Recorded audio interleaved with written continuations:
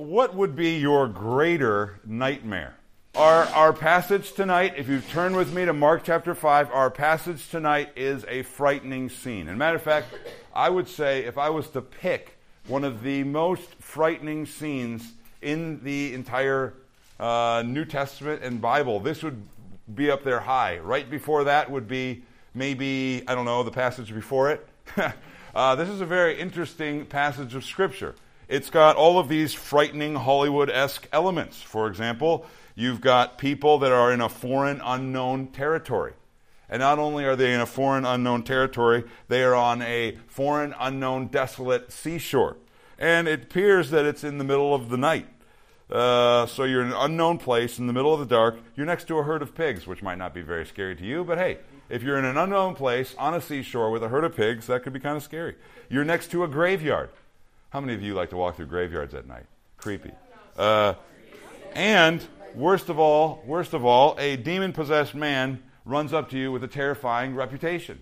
This is the makings of a Hollywood movie, a Hollywood terrifying movie. Now, as we approach this passage in Mark chapter 5, I want to kind of give you a big picture kind of concept that I want to drill down for you, just kind of showing you where we're at. For one, we're in the Gospel of Mark, and as I've told you at the very beginning of this series, Mark is very economical with his language. He doesn't mess around. He takes little time to get to the action, right? Jesus is in the wilderness, whereas in Luke he hasn't even shown up yet. You know, Jesus is on a move in Mark. Mark does not waste language.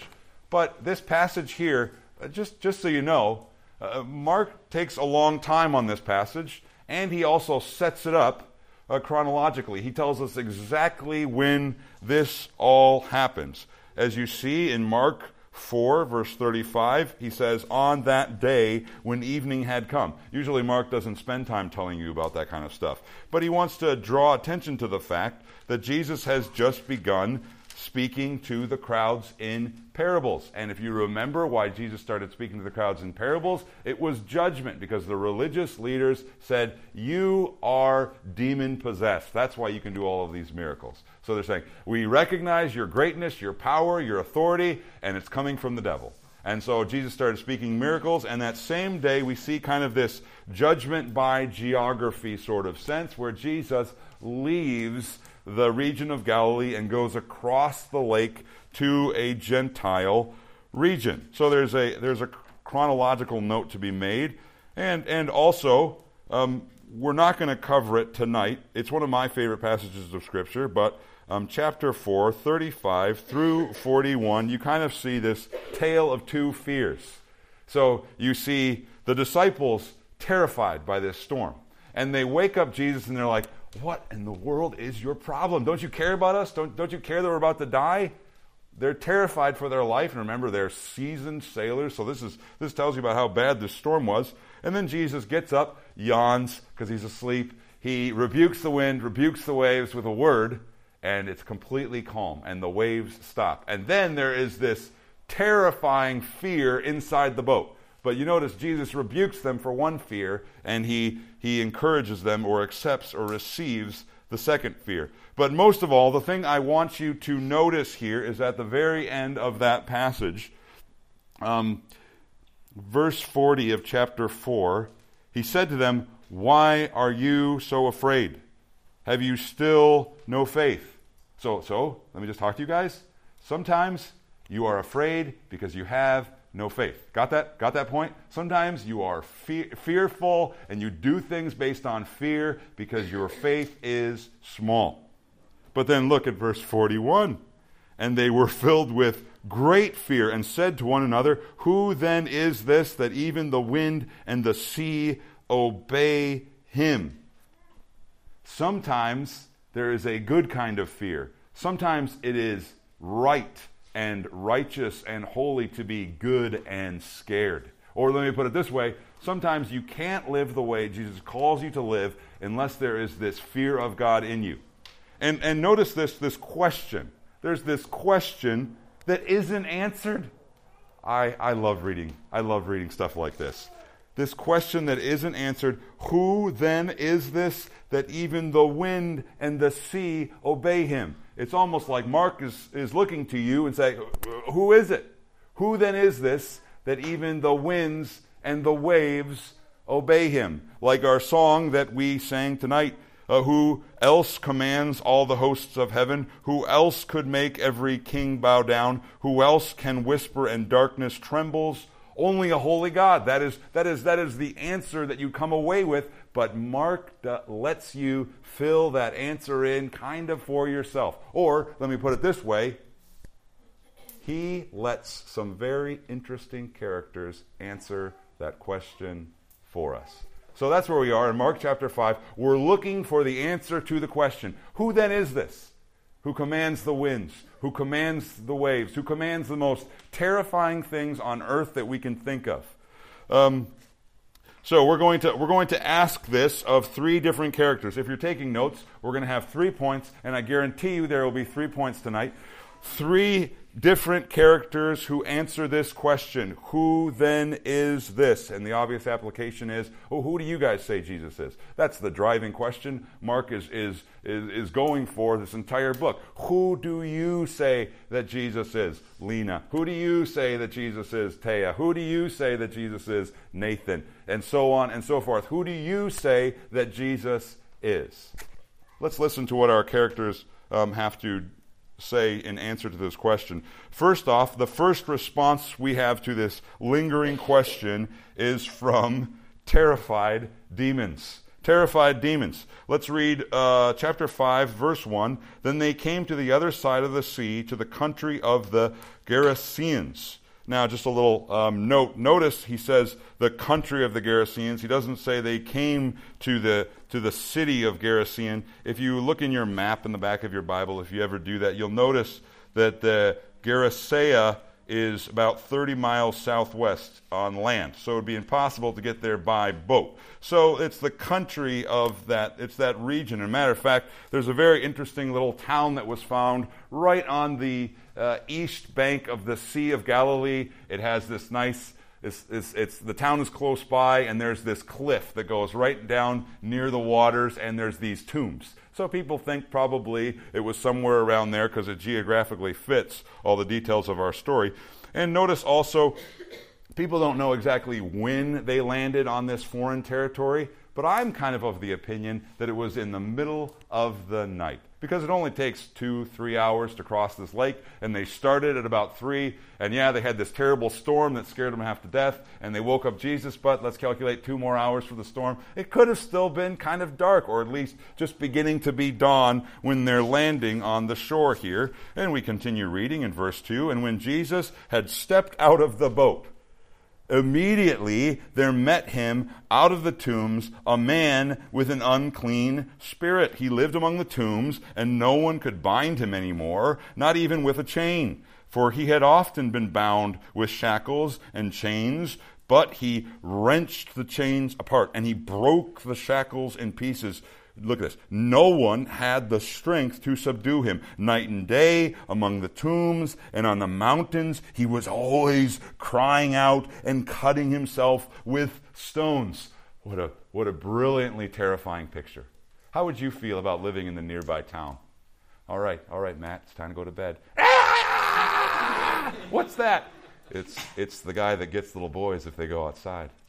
Yeah, it's a very effective parenting tool. Mother Goose probably grew up here. But notice how immediate the action begins. Look at that, immediately, as soon as Jesus got out of the boat, there this man was face to face with him.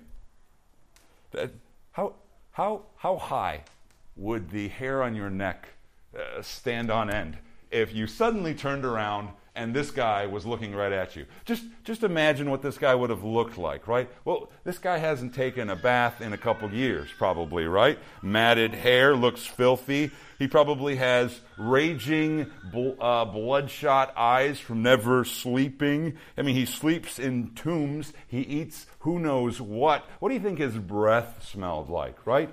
He probably had cuts all over his body because he is constantly trying to hurt himself. He is just a terrifying picture. And we see here in our passage that he was very strong, immensely strong, unhumanly strong, right? He could tear chains apart. Notice also he could crush the chains. He smashed chains. It wasn't just that he was tearing the chains apart, but he was smashing them. And he was continually haunting others and hurting himself, crying, cutting. Those are present tense verbs in the original. This was constantly going on. He is constantly wielding dominion over the local region, the whole country of this area, by his terror, by his screams, by his strength. Luke actually adds that no one could go through here.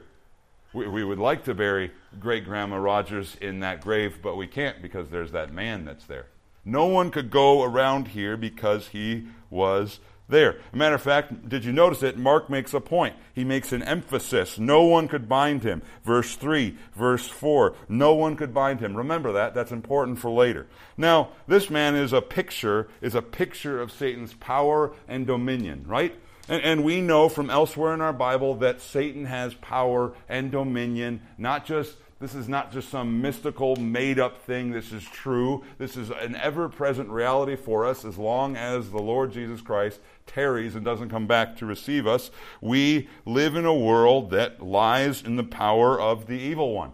1 John 5:19, if you don't believe me. John 12:31, John 14:30, John 16:11. It calls him the ruler of this world. So really quick, if you're taking notes, just write kind of like a parenthesis. Let's quickly just understand how is Satan's power seen today. So I don't want you guys to just see this passage as, oh, that's made up stuff. That's stuff that doesn't apply to me. How is Satan's power seen today? Satan's power was clearly at work in this individual, but how is it at work today? Well, the first thing you'll notice, by the way, if you're taking notes, just like I'm going to tell you the reference, jot down the reference, and if you want to scribble something after that. But first off, just a general point to be made, Satan wields the greatest power of all created beings. Satan could be the strongest thing God has ever created. He's always fighting against the other strongest thing that God has created, Michael.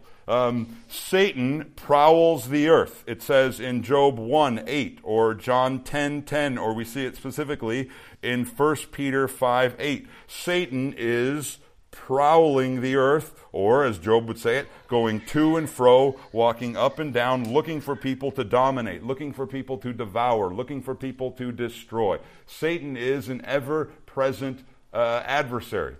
Now notice, going to and fro, walking up and down, he is spatially limited. He can only be in one spot at one time, but he moves pretty fast. Satan's power is highly organized and distributed. So Satan is organized. He is smart. He distributes his power among his devils, his demons. We see talk of many devils and demons. Not devils, but many demons. Satan's power is sometimes overt and it's sometimes covert. So sometimes it's overt, like we see with this man here, where he is demon-possessed and running around the countryside like a lunatic and a madman, but not always. Or sometimes we see this in the occult, but sometimes, and I think more often today, we see Satan's power more in covert ways. Suits and ties that knock on your front door, say, we've got great news for you. Or worldly wisdom, or sinful philosophies. Just for an example, write down Revelation 13:3 or 13:4-5 or 13:7, and you see Satan here giving authority to the beast. And you see this also in Matthew 4:8, where Satan claims to be able to give Jesus the kingdoms of the world and their glory. And Jesus doesn't refute this fact. Satan has some sort of power and control over the world. But once again, like I said, it's a very covert power. You go into maybe another part of the world, and you might see more overt tactics. And even some places here, as we become more pagan in our society, you see overt tactics. But But mainly what we see is covert, through worldly wisdom, through worldly philosophies. For example, James 3:15 says, this is not the wisdom that comes down from above, but is earthly, unspiritual, and third word, demonic. For where jealousy and selfish ambition exist, there will be disorder and every vile practice. There's a demonic element to pride, to arrogance, to worldly wisdom, to philosophies of man. Matter of fact, you see this in Ephesians 2, verse 1. It says, you were dead in trespasses and sin, in which you once walked, following the course of the world, following the prince of the power of the air, the spirit that is now at work in the sons of disobedience. There is a demonic element, inspiration behind even disobedience. And just so you know, covert, I'm talking about like Disney wisdom. I'm talking about Twitter ideas, right? Worldly wisdom. I think this is true. Or if you watch a Disney movie, little simple messages about how your parents are idiots, or how the old things are stupid. What's true is what's true in your heart. Just be true to yourself. That's a worldly philosophy from the pit of hell. But look, and just to make this point, when the Bible talks about spiritual warfare, it talks about understanding. It talks about your mind. It talks like this in 2 Corinthians 10, verses 3 through 5. For though we walk in the flesh, we are not waging war according to the flesh. For the weapons of our warfare are not of the flesh, but have divine power to destroy strongholds. We destroy arguments, look at that, arguments and every lofty opinion raised against the knowledge of God, and take every thought captive to obey Christ.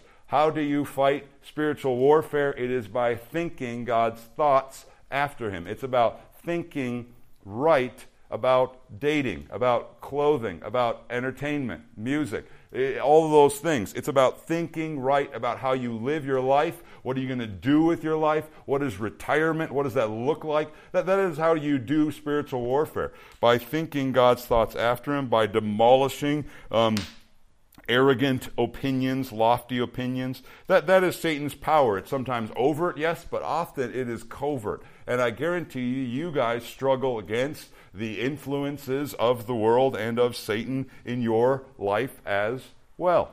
So there it is. Satan's power is sometimes overt, sometimes covert. Satan's power is through death. Hebrews 2:14 says this. He controls, he dominates through the power of death. Now, it's important that you notice that Jesus didn't come to the world to kind of ransom us from Satan because we're in his dominion. Jesus came to the world to ransom us from the power of death and therefore the power of Satan. Satan's hold on us is also over our sinful nature. It says that in John 8:44, Ephesians 2:2.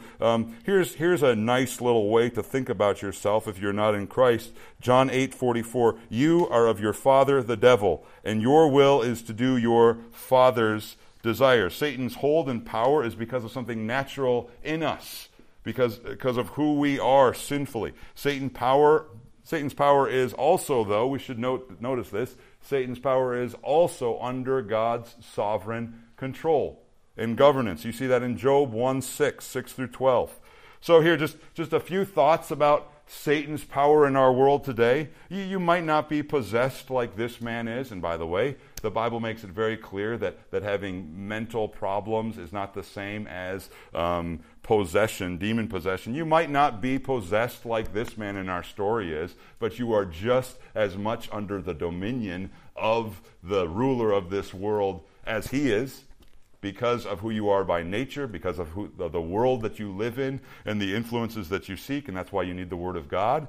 And the other thing to notice also is the only true safety that you can find in this world from the ruler of this world is in Christ. That's the only safety that Scripture provides you. Yes, maybe you may not be experiencing overt or covert attacks by the devil, but that's only because God is gracing you with another day to hear the gospel and to receive Christ, Jot down Romans 8:38 through 39. It says, nothing can separate you from the love of God. Not anything, not height, not depth, not any evil creation in all the world. The only safety is by putting on, as Ephesians 6:10 says, the armor of God. So there we are, a nice little caveat about Satan's power. Let's return to our story. It's interesting, as we get back to this demoniac here, it's interesting that in verse 6, when he saw Jesus from afar, he ran and fell down before him. Now, of all the things I would expect this demoniac to do, it would be to run where? Where, Hudson? Where, Hudson? So here's two Jesus. Where would you expect the demoniac to go? Away from Jesus. But he goes to Jesus. Very curious. Why does this happen? Or why do you guys think the demoniac runs right to Jesus? This is the part where you open your mouth and speak to me. Yes. Because the demons know that Jesus is Lord. So why would he run to Jesus? Because they know they can't hide from him. They can't hide from him. So they're just gonna deal with this right now. Yes.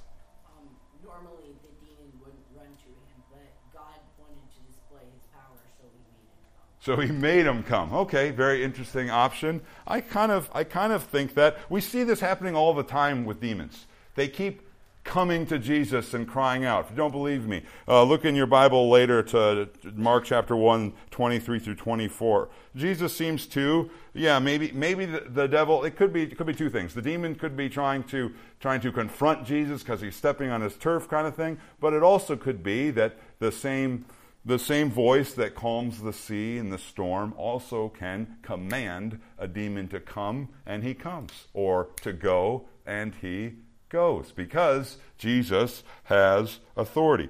Well, this demon answers our lingering question. You remember what the lingering question is, right? Who then is this? Look at that in verse 6. Sorry, not 6 anymore. I already read that. Verse 7, he cries out with a loud voice and said, "What do you have to do with me, Jesus, Son of the Most High God? I adjure you by God, do not torment me."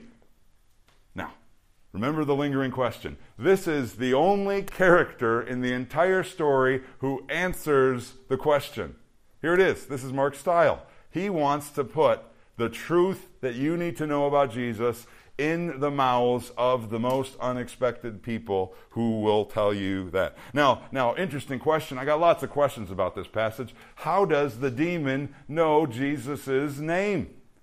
And how does he see him from such a great distance? Because that's what our passage says. He saw Jesus, and he comes down, and he confronts Jesus. And notice, it's not just Jesus, his human name, and it's not just Son of God. It's Son of the Most High God. Of all the gods in the world, you are the Most High God. You are my boss. You are my ultimate authority, Son of the Most High God. And notice, why is he so scared? He's saying, "Have you come to torment me?" Well, that's kind of a little hypocritical, don't you think? This guy has been tormenting this man for years.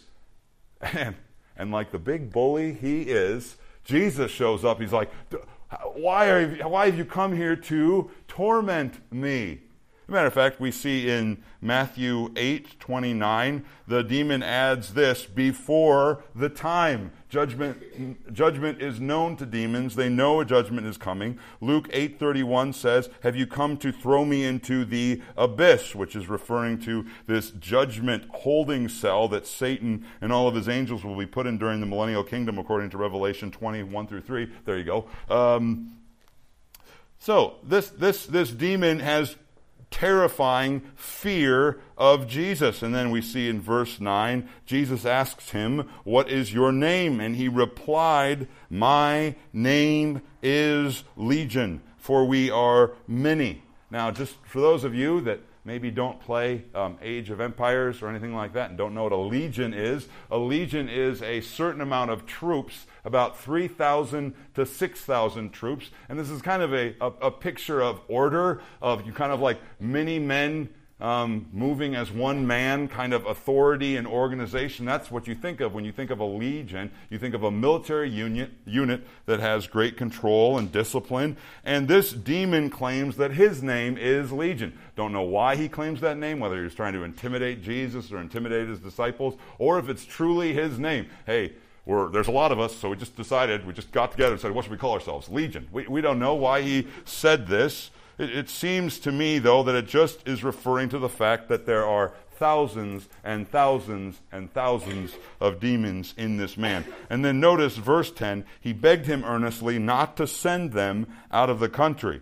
Now a great herd of pigs was feeding there on the hillside, and they begged him, saying, send us to the pigs, let us enter them. So he gave them permission.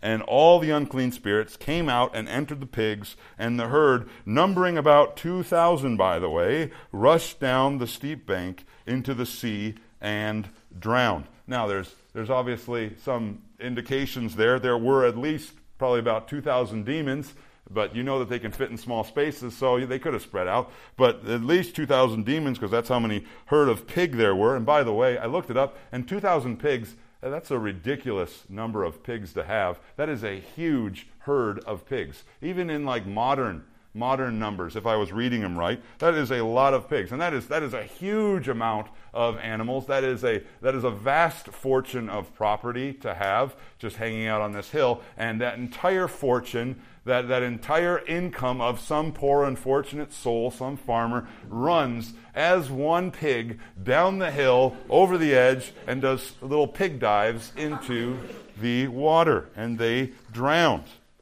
Now my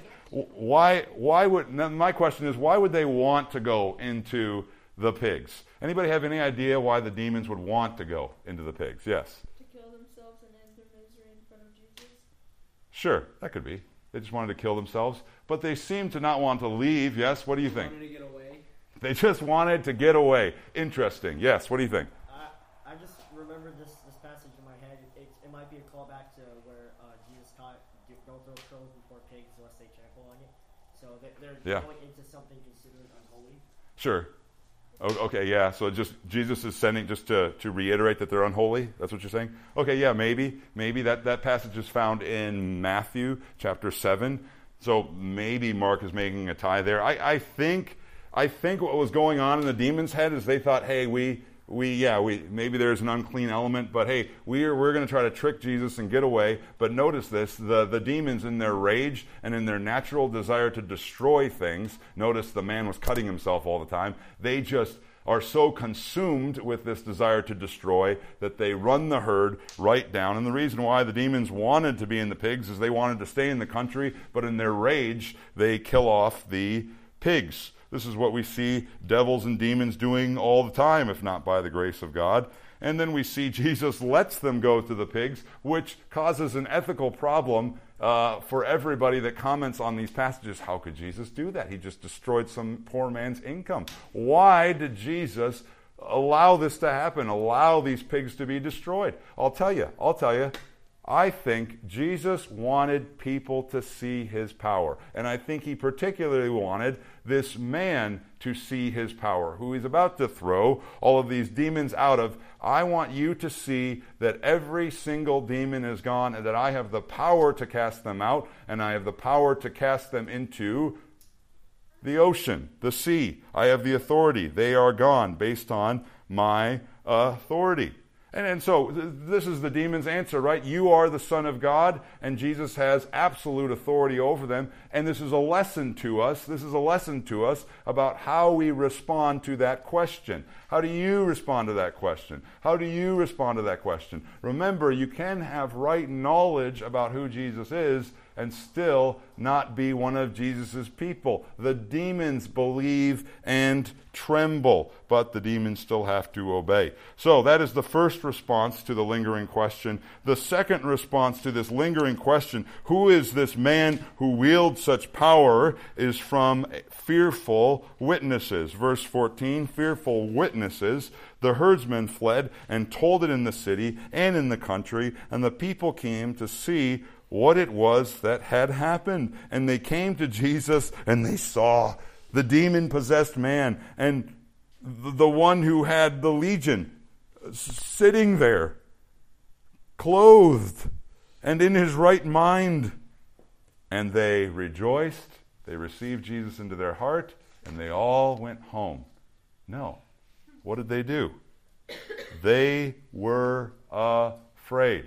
So, in my Bible, I draw a huge line between chapter 4, verse 41, and this passage. There is a parallel there. We have two responses to Jesus: awesome authority and power with great fear. And remember, I said there's a good kind of fear, but there's also a bad kind of fear. I think we have here a bad kind of fear, a fear that leads to nothing, as we will see. By the way, the verb there, they saw, the Greek, that is the Greek word for gawk. No, I just made that up. They were just continually looking, continually staring. And notice they see this man, Mark makes a point of it. He's sitting, he is clothed, and he is in his right mind. This man, all of these things are notable because this man has never, ever done these things before. Just like a 2-year-old child. You never see them sitting or clothed or in their right mind. They're never doing it. This is remarkable. This is remarkable. So why were these people so afraid? Well, we see in verse 16, and those who had seen it described to them what had happened to the demon-possessed man, and, notice, to the pigs. Well, the herdsmen were there and said, this is what happened. So that guy shows up.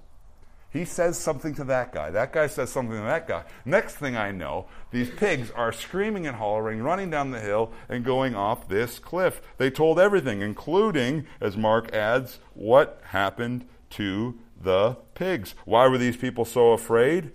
Well, he just had cleared out the greatest economy their country had. He had just destroyed them. It's like if all the oil wells dry up in Bakersfield, people are going to lose jobs over this. This man has the power to wipe out our entire economy. That is a fearful individual. And notice also, this man has power to bind and to subdue a man that we cannot bind or subdue. This man has more authority, more power than anyone we've ever heard of in our life. That causes us to be terrified.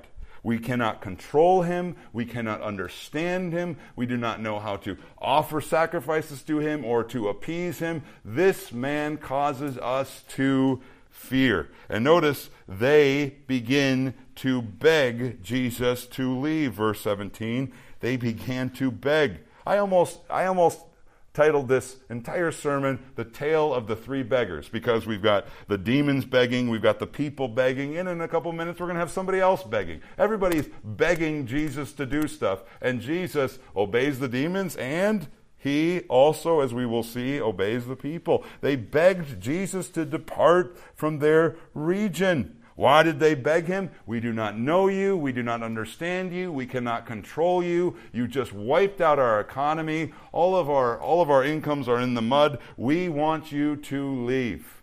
We want you to leave right now. Sometimes, did you know this? Sometimes there is a bad kind of fear that keeps you from Jesus. Did you know that? There is a fear that keeps you from Jesus. If I follow Jesus, I won't fit in. If I follow Jesus, I'll lose control. If I follow Jesus, I might not understand him completely. How can I follow a God I do not completely have all of the answers for? Sometimes fear keeps you from Jesus, and it is a wrong kind of fear. Then sometimes we see also Satan's power and dominion is seen in more subtle ways. It's not overt, it's more covert. It is through greed, it is through pride that keeps these people from Jesus. And this also tells you something very important about, evidence seekers, people that say, I want Jesus to perform a miracle for me right now, and then I'll believe.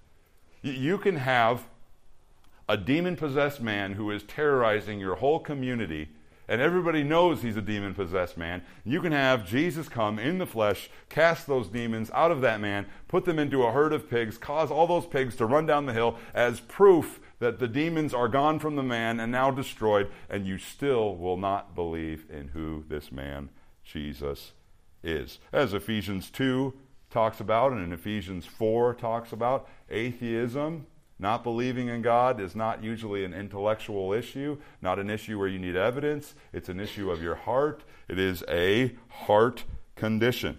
So who then is this? What is their response? Well, they don't give us a clear answer, but we see that from these fearful witnesses, Jesus is someone who I need to get away from as fast as possible. Jesus is dangerous to me in my life, in my world.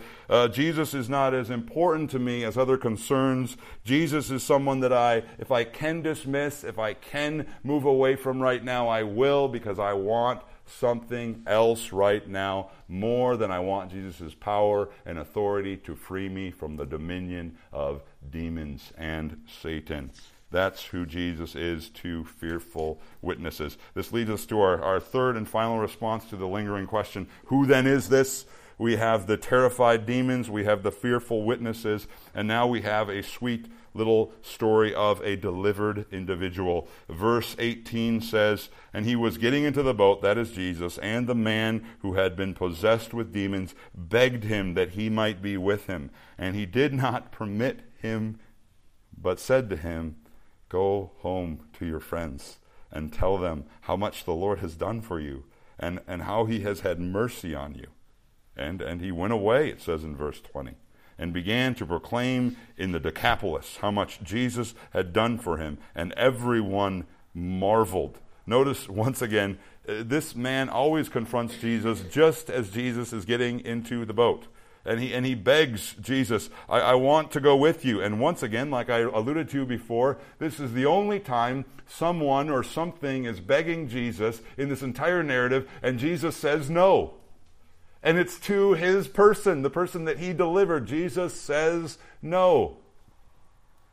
Sometimes Jesus is hard to follow. Sometimes discipleship requires obedience, requires following Jesus. Sometimes it requires you going to somewhere he calls you to go and saying something he calls you to say. But I love this. I love just the picture of salvation that you can see here in this former demon-possessed man. Notice, before Jesus came into his life, what was he saying? Don't make me leave. Go away from me. And when Jesus comes into his life, he says, I just want to go with you. I just want to be with you. I want to follow you. I don't ever want to leave your presence again. That is the change that Jesus makes in the life of an individual. As simple as that. You go from not wanting to be with Christ to wanting to be with Christ. Just like that. But why did Jesus send him home? Was this mean? No, Jesus had a mission for him, a mission of grace, a mission to spread the news about Jesus. And also, he had just demonstrated to this demon-possessed man that, hey, nothing, not in heaven or in earth or under the earth, can separate you from my power, from my authority, from my love. So you can go out in boldness. And so that is what he did. So who then is this according to the delivered man? Someone who I delight in, someone who I want to obey, someone that I want to be with, and someone that I'm hoping I will be with someday in the future. So some quick little takeaways, then you can head off to small groups. One little takeaway, I would say, it's kind of a side application, but it's important nonetheless. Yes, there are overt and there are covert ways that the devil tries to wield his power, but you shouldn't mess with those ways. You shouldn't mess with the occult. You shouldn't go out looking for demon possession. You shouldn't seek something like that as if it's a good thing. Once again, Satan is strong and powerful and not to be messed with. But also there's another quick little takeaway here. Don't mess with Jesus. And when I say don't mess with Jesus, I'm saying, hey, you hear the message about Jesus week in, week out. Don't mess with Jesus. This man has authority, power. He is frightening and scary to those that don't want to be around him. And he is, in a very real, very healthy sense, frightening and scary to those people that are his best friends. Why? Because he's on your side. Sometimes also, I think it's a good little takeaway. Don't forget the simplicity of your message. Just a little tiny application. Notice the demon-possessed man. What is his mission? What is he supposed to do? He's supposed to simply go home. I can do that. Go to my friends. I can do that. And I can say, hey, look at me. This is how I used to be, and this is how I am now. Guess who did it? God, the Lord. The Lord did this to me. He transformed me. Why? I used to be in the domain of darkness. I used to be under the bondage of sin and in the power of the devil, but the Lord has saved me, has delivered me. As it says in Colossians 1, verse 13. He has delivered us from the domain of darkness and transformed us to the kingdom of His beloved Son, in whom we have redemption, the forgiveness of sins. Your message is actually very simple. It's very simple. Let's pray. Our Father in heaven, we are thankful for this evening. We are thankful for the delight of your word, how it instructs us, how it causes us to fear in good ways, and it causes us to not fear in bad ways. I pray for these students that they would grow and learn from your word this night. I pray this in your name. Amen.